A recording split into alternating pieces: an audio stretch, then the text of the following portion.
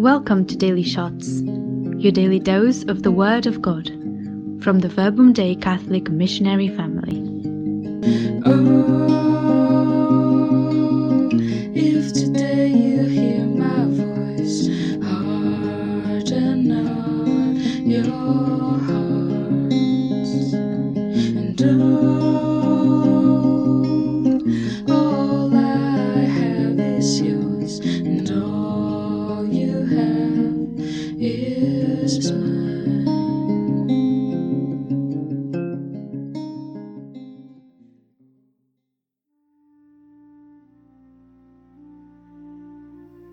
Hello everyone, this is Antonio, and today I will be sharing with you some guidelines for prayer based on the Gospel of today. Let's hear it.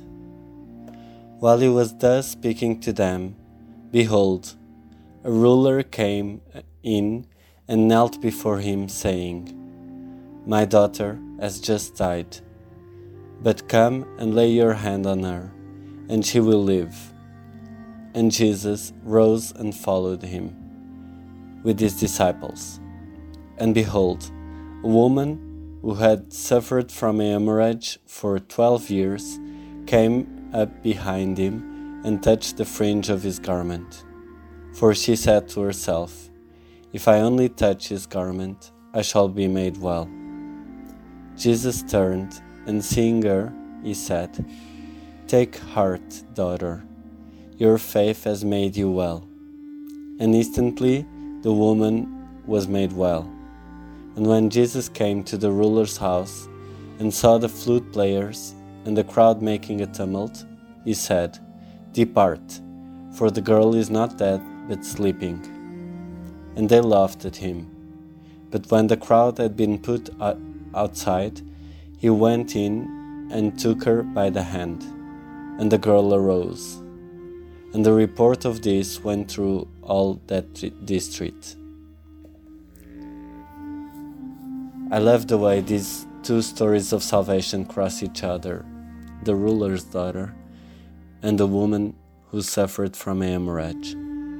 It's incredible to see their faith in you, Jesus. The ruler believed you could resurrect his daughter, and this woman believed that if she touched you, she could be made well. This serves also as a provocation for us. Do we believe in the power of our faith? Are we aware of what touching Jesus might do in our lives? Sometimes we can be more like this crowd that laughs at the possibility of your miracles. But then, when I look at all the things you have already done in my life, I can have a sense of the power you have when I let you operate in me. For instance, when I was deciding to move from a university to another, you were the one cheering me up and inviting me to aspire to great things and not get comfortable with what I already had.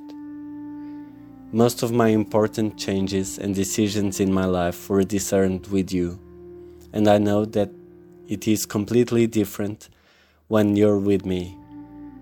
You help me to discover my way without making impositions, but showing me my identity and vocation.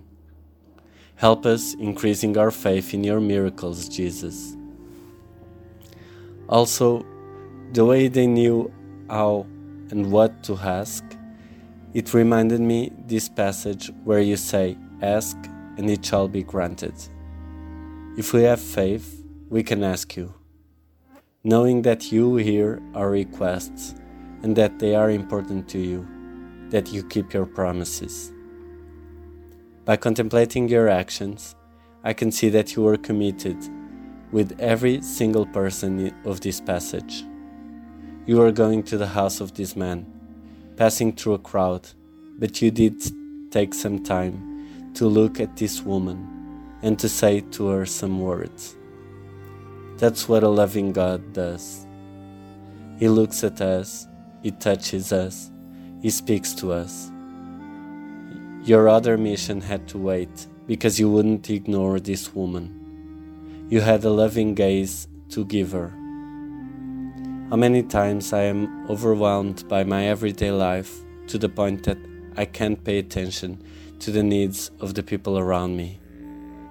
Help me, Jesus, to have your sensibility and to not overlook the ones that need my attention, even when I'm occupied. Today, I want to leave you some questions for your prayer. What are my requests to God? Am I asking what I need the most? What things are distracting me from paying attention to my brothers? Glory be to the Father, and to the Son, and to the Holy Spirit, as it was in the beginning, is now, and ever shall be, world without end. Amen.